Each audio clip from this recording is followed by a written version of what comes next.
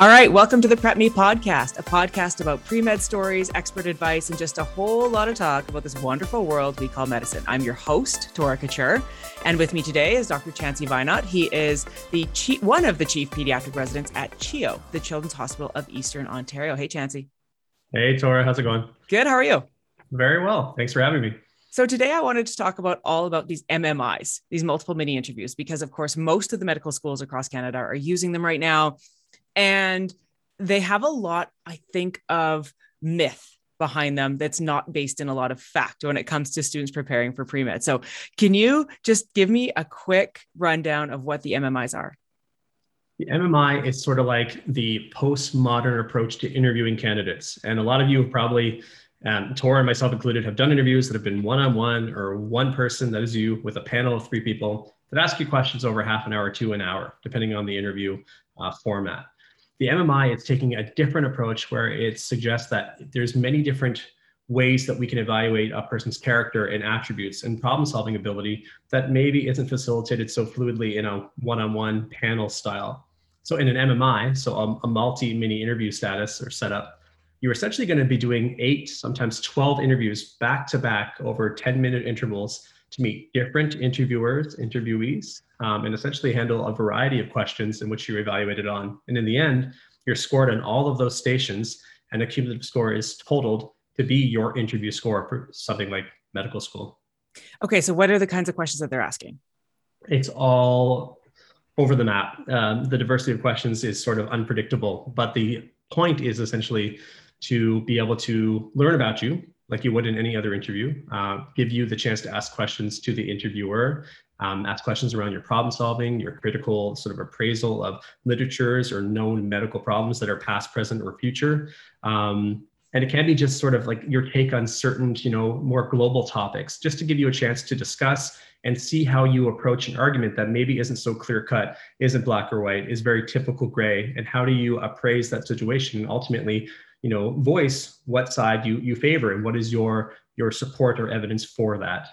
Okay. Can you give me an example? What's a question? I mean, there's the ones that are like, why do you want to go into medicine? But everyone knows that one. What are some other ones? Yeah, I would say one question could be, Tora, thanks for coming to the interview. We would like you to speak to perseverance. Perseverance is something that's super important in not only medical school, but also as a practicing physician. Can you tell me about a time where you had to persevere and how you'll utilize that experience in your medical journey? Oh my gosh, do you want me to ask that? Should I answer that? You could. I don't know. I memean, okay, for the audience, I am not a medical doctor. I have no desire to go into medicine. I have a PhD in worm gonads, and it's amazing. And I teach molecular biology, but no, I don't. Okay, give me a chance to answer one question. I forget the one that you just said. What's another one? I'm going to do this. We're going to step back. We'll step back a little bit. How about this? I'm going to make it more broad and more like involving yourself, your family, and sort of the way the public sees medicine, okay? So your question is, a member of your family decides to, let's say, depend or solely rely on alternative medicine for treatment for a very chronic or significant illness. They come to you and you hear about this. What do you do? What do you talk about with them? Okay, and I'm given some time, right? I can take notes and I've got some paper. Yeah, if we're doing this live, it's a real MMI. What's going to happen is that question is going to be on a closed door on a piece of paper that you'll read over 2 minutes. So you get 2 minutes to read, collect your thoughts, think about your approach to answering, and then a buzzer is going to go or a bell that prompts you to open the door and begin your discussion with the interviewer. Do people just start talking before they even sit down? Not necessarily. Okay. Usually, I'd be like, okay, ready. Yeah, you like, I have 8 minutes, I have 7 minutes, I got to get it out. You know what? The time's always more than you think it is. And you do spend about 10 seconds just confirming your identity, shaking the hand perhaps of the interviewer, sitting down, taking a breath, and then off we go. Okay. So, all right, you're going to evaluate me? Okay. Go for it. I'm coming to sit down. Hi, Dr. Vinot. Hi, how are you? Okay. Unfortunately, I've actually been in this situation where I've had a friend who's chosen to not follow traditional medical approaches and pass away due to a cancer that was largely, at least had an intervention that could have prolonged their lives. I had to watch this. It was a little bit of a distance, not someone super close to me or not a family member, but I feel like there's a need to be able to have these conversations without putting someone off or putting someone on the defensive. And so for me, I think the most important way to be not just persuasive, but also communicate facts in a really effective way is to find that shared value, is to find that human connection. And so in this scenario, I've got a family member, and let's call it my cousin. Okay. So my cousin Allison has been diagnosed with something that she has decided to treat with alternative medicine. I think that me being in a position that I'm more scientifically literate than most members of my family, there are a couple of doctors, but I'm sort of scientifically literate. I think that I could approach this person and say, look, I want to ask you why are you going this route, and where do you get your sources, and where are you getting your information, and really just provide a little bit of a platform and a peer-to-peer conversation instead of really talking down to someone. And I think that's one of the threats of medical communications in general, is this feeling of you're talking down to, and you know more, and you don't actually know more about that person. And so really asking them for their motivations, for their understanding, and finding if there's ways to connect with that person. And so it might be my cousin who I said, we've got to think about your son, and let's talk about this. I care about you. I want to help. And let's talk about all the things that are affecting you and affecting this decision. And I think that if you open that equal platform for conversation, that her concerns or her position has merit, that it maybe comes from a place that is uninformed, but it doesn't mean that doesn't have merit.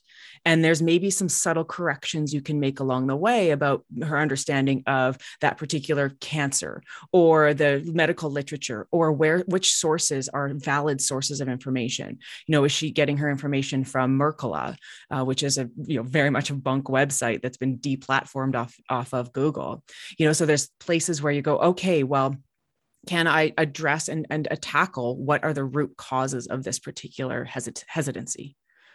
Okay, so I do that for maybe like 8 minutes, but I feel like what if I make my point within 8 minutes?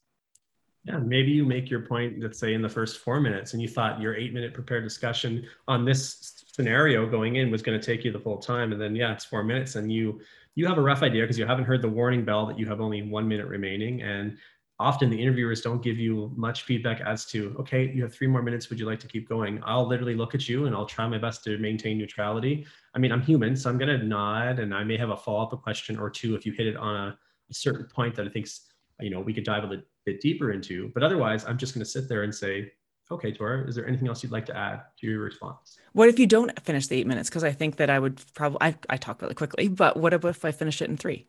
Yeah. Do I sit there for 5 minutes?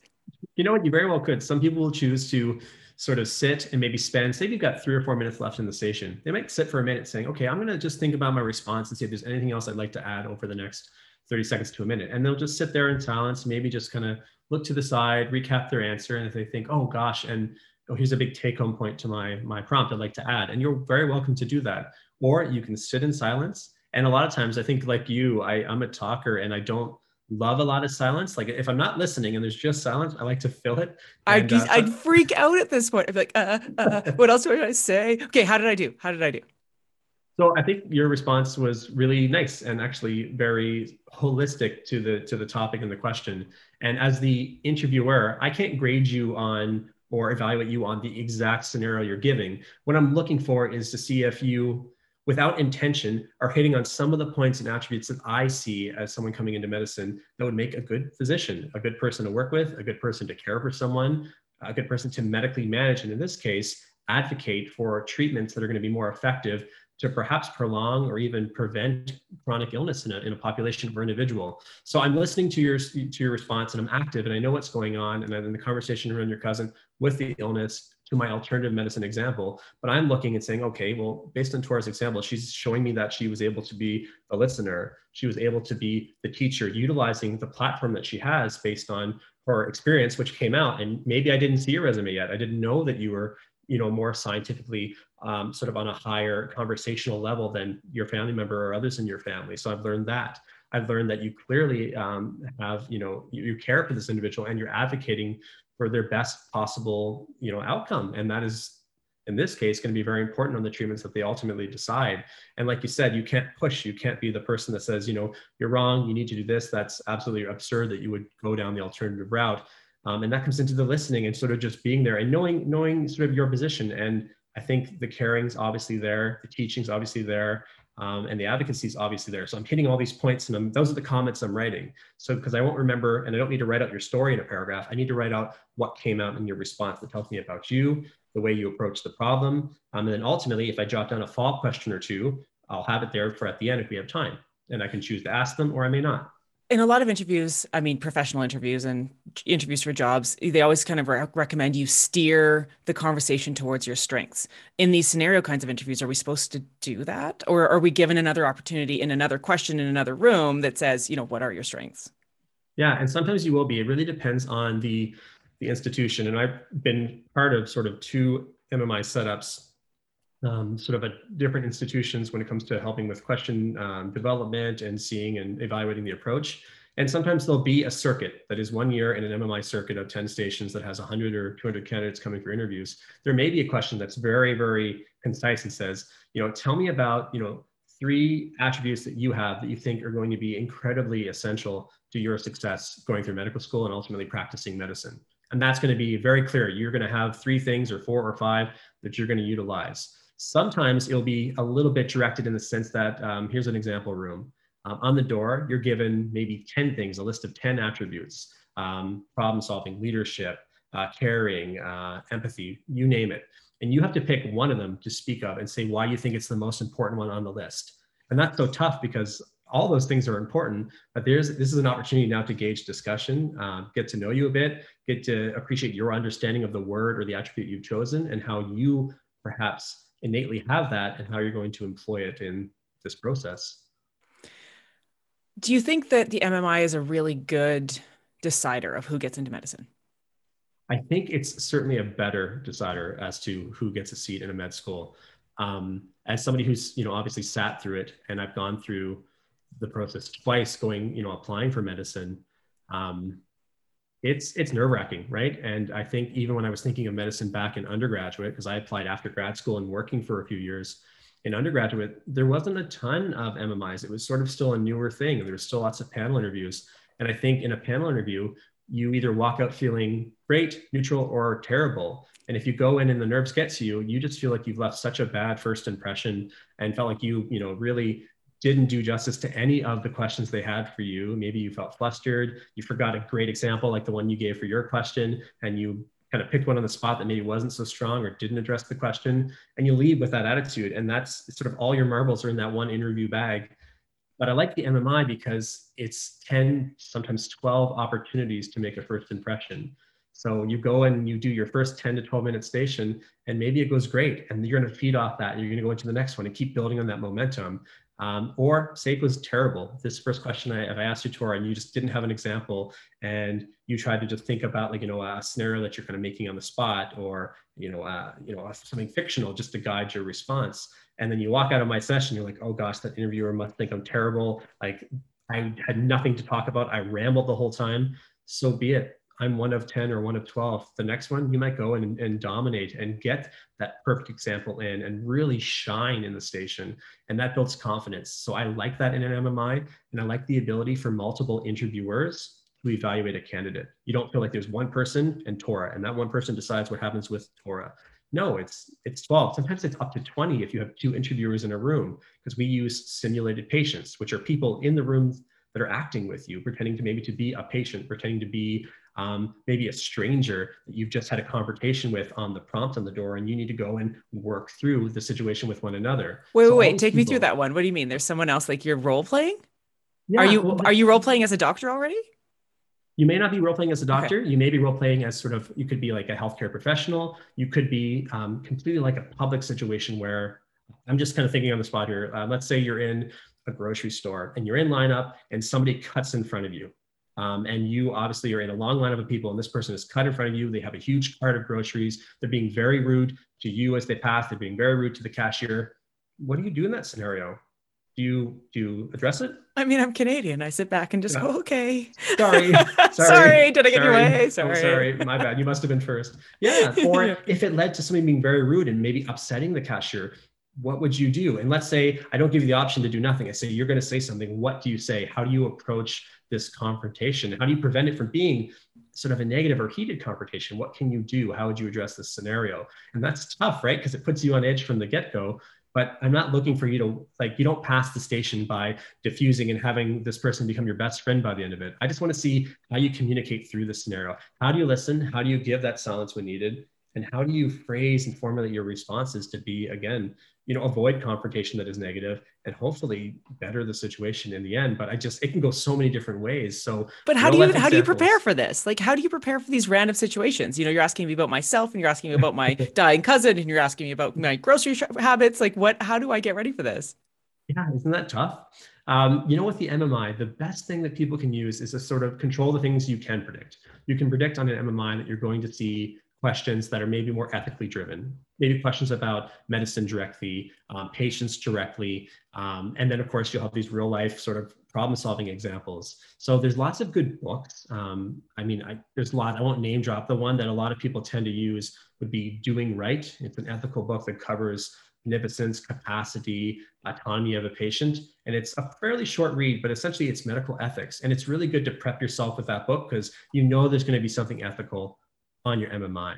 For all the other stations that are, again, a real life scenario or perhaps a team building scenario where you and a fellow candidate enter a room together, and you have to work on some problem. Perhaps there's a divider and one person has the instructions on how to draw a certain picture, and they're going to instruct you on how to draw it on your blank piece of paper. And then you'll swap roles. You go to the other side, a new candidate comes in, and you give instructions. So in ways, you can prep on some of the stuff at home with your partner, with a family member. Otherwise, there's prep courses on MMIs. Unfortunately, not enough if you ask me. They're very hard to find. There's online forums of people essentially just throwing in all the prompts they can think of or variations of prompts they've heard that have existed on an MMI so that the forums can discuss maybe how you would approach the problem. So you definitely need to prepare, but the prep is very different for, say, with Prep 101, when we prepare for the MCAT, we have a very regimented schedule. We know exactly what topics we want to cover. We know exactly the practice time. The MMI is a little bit more uncharted, but it certainly still relies on your commitment to prepare. And what that prep looks like is a bit of reading, a bit of practice, and honestly speaking out loud with someone like we're doing right now. I had this thing with my wife when I was doing one of my MMIs where I had prompts in a jar, like in a mason jar, and I would try to take one out of the mason jar, look at it, and then say, okay, I've got 8 minutes to speak to this topic. And I printed them out, but I don't remember what they said. So I really had no prep to the exact words on the page. But then I would speak out loud and honestly have my wife give me very critical feedback as to my response, like areas where I was Was she tough? flustered. She's tough. She's a tough lady. Yeah, she's a lawyer now, and she is a very intelligent lady and kept me humble and honest. So she's And cross-examining you, yeah, basically. and she would tell me like that didn't seem genuine, or I really didn't like the example, or I didn't like the way you formulated that question. And she would give me feedback of ways, maybe as a listener, I think I would have understood your scenario or your response better. And that's what you need. So essentially, you're going to be practicing doing interviews with loved ones and friends or fellow candidates, which is what a lot of these prep courses, when they do exist, say at the university level, it's just getting people in a room together to talk through prompts. All right, well, this is a good time to take a quick break from a word from our sponsor. Prep 101 is the most comprehensive prep company in North America with over 140 hours of instruction from expert instructors, personalized study plans, flexible schedules tailored to suit your life, and more practice exams and material than you could ever want. Take the Prep 101 MCAT course to realize your dreams of medical school. All right, I want to come back to this idea of prepping for it because the question is if you go into a room of peers who are all pre-med or they're, staring down an interview, how do they know what's good? Good in terms of A good sort of. response. Yeah. And you know what? That's tough because we do have numerics to it. We're grading individuals to one another. So it's nice as an interviewer to be part of an MMI and see not just, 10 candidates in one cycle. Because if you can imagine, say at, Ottawa, Dalhousie, Calgary, I'm interviewing 200 people. I can't interview all 200 at the same time. I'm going to do it in tracks, we call them. So track A through F, let's say. And in track A, it's just 12 people coming in, going through my 12 stations with the same 12 interviewers. We try to have some continuity so that in the run of a day, after I've seen 12 people, 24, 36, I can go back and if I need to adjust the scale, meaning that, oh, I was really hard on this first person at the beginning, and actually comparing their response to the next 5 people I saw, they did quite well. And I have the, the fluidity and the option to go back and obviously change my score or put comments on their actual card. So that would be the main thing. I mean, we're both talkers. And I feel like if I wanted to pursue medicine and doing an MMI, I'd be like, yeah, this is gonna be fun. Yeah. What if you're not a talker?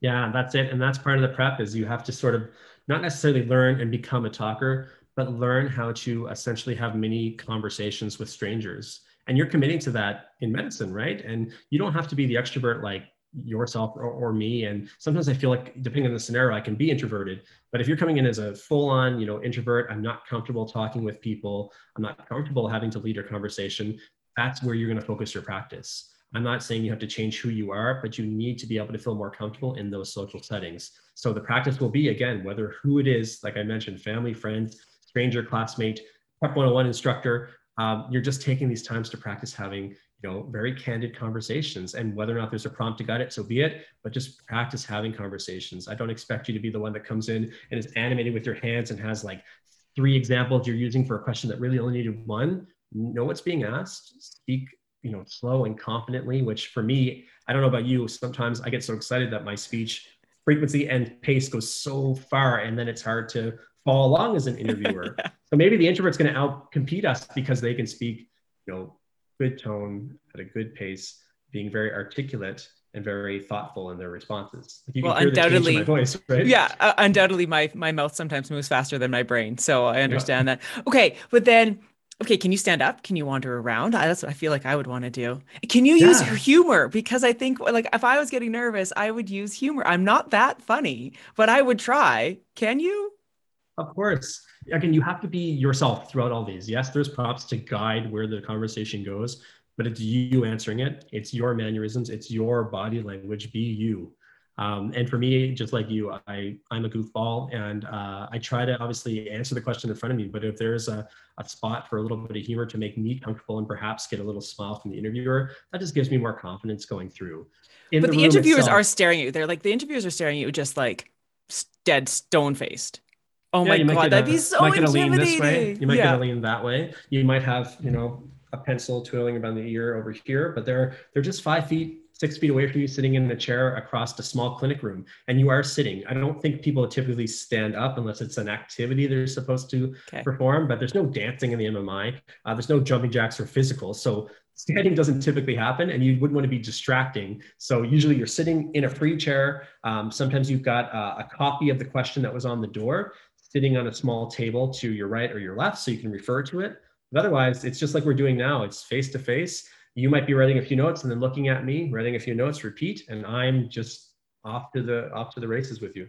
I was going to ask that. So you can ask them to restate the prompt if need be, right? If you're getting Yeah, distracted, if you're getting nervous, you start babbling, can you go, okay, I just need to stop and recenter myself? yeah, and you know what? I'll give you my personal approach to MMIs is, again, it's 12 stations. So imagine a long hallway with 12 doors. Every door has its own prompt on it. You're given 2 minutes to read your prompt, and then a buzzer will go off that allows you to enter the room. You enter the room. I may show my name tag saying, yeah, I'm Chansey. This is my interview number that I've been assigned. And they'll say, great, have a seat. I sit, and I often would start the station as long as I think I have enough time. I'll start the station by recapping the question. I'll say, it's my understanding from the prompt that you'd like me to discuss the following scenario, quote, end quote. And then I go into it. At any point in the time, like you mentioned, that I feel like I've lost or forgotten what I'm trying to answer because I've started rambling or I'm getting a little nervous, often there'll be a hard copy right beside me that is the exact same prompt that I can look down to, reread, re-summarize, and then get back into my discussion. If there's not, of course, you're always welcome to employ and ask the interviewer to repeat the prompt for you, because I also have a question sort of bolded on my clipboard of the evaluation form. Okay. So oh, by the way, you're listening to the Prep Me podcast, and I am Dr. Tora Kachuran. I'm speaking with Dr. Chansey Vinot. And Chansey, I want to know your most important advice for someone who is not necessarily ready to walk into the interview room, but is ready to start thinking about they've got an interview date, they've just been announced, they're really excited, it's coming up in February. What do you tell them right now? I say, first of all, congratulations, because it can be tough to get an interview. We talk about the stats all the time in our other seminars, and it's not everybody gets one, right? You've had to perform on paper, so now it's your time to perform in person, which is, I think, the ultimate objective for anybody applying to medicine. Is it's hard to sell yourself on paper in a CV, in an autobiography, but now it's you in the flesh, in the conversation. So I would say be excited and utilize the success you've had so far and the congratulations to motivate you to get ready for the interview. And the first thing I can say is I would probably say two things. One, get a copy of a medical ethics book, because that's something you can control, as we mentioned. And then number two is tell people around you that you've got an interview. Tell them about the MMI. If you don't know much about it, you haven't listened to this podcast until the day before. Perhaps you've heard about it through other medical students or other doctors. So educate and start practicing. Start thinking of, where can I get good prompts? What are the online resources? And now, who is going to listen to me do 50 to 100 prompts and give me candid feedback, and I won't take it hurtful or storm out of the room, but I'll be a better interviewee for it. So read your ethics, tell people you've got the MMI and what it is. And then thirdly, I lied, so I have three things. Thirdly, start practicing responding to prompts. All right. Thank you, Chansey. We will chat again. He will be a regular feature on this Prep Me podcast. So I want to appreciate everyone for listening and our sponsors. Again, Prep 101, the most comprehensive prep course out there. You can visit us at prep101.com. Thank you. Thanks, guys.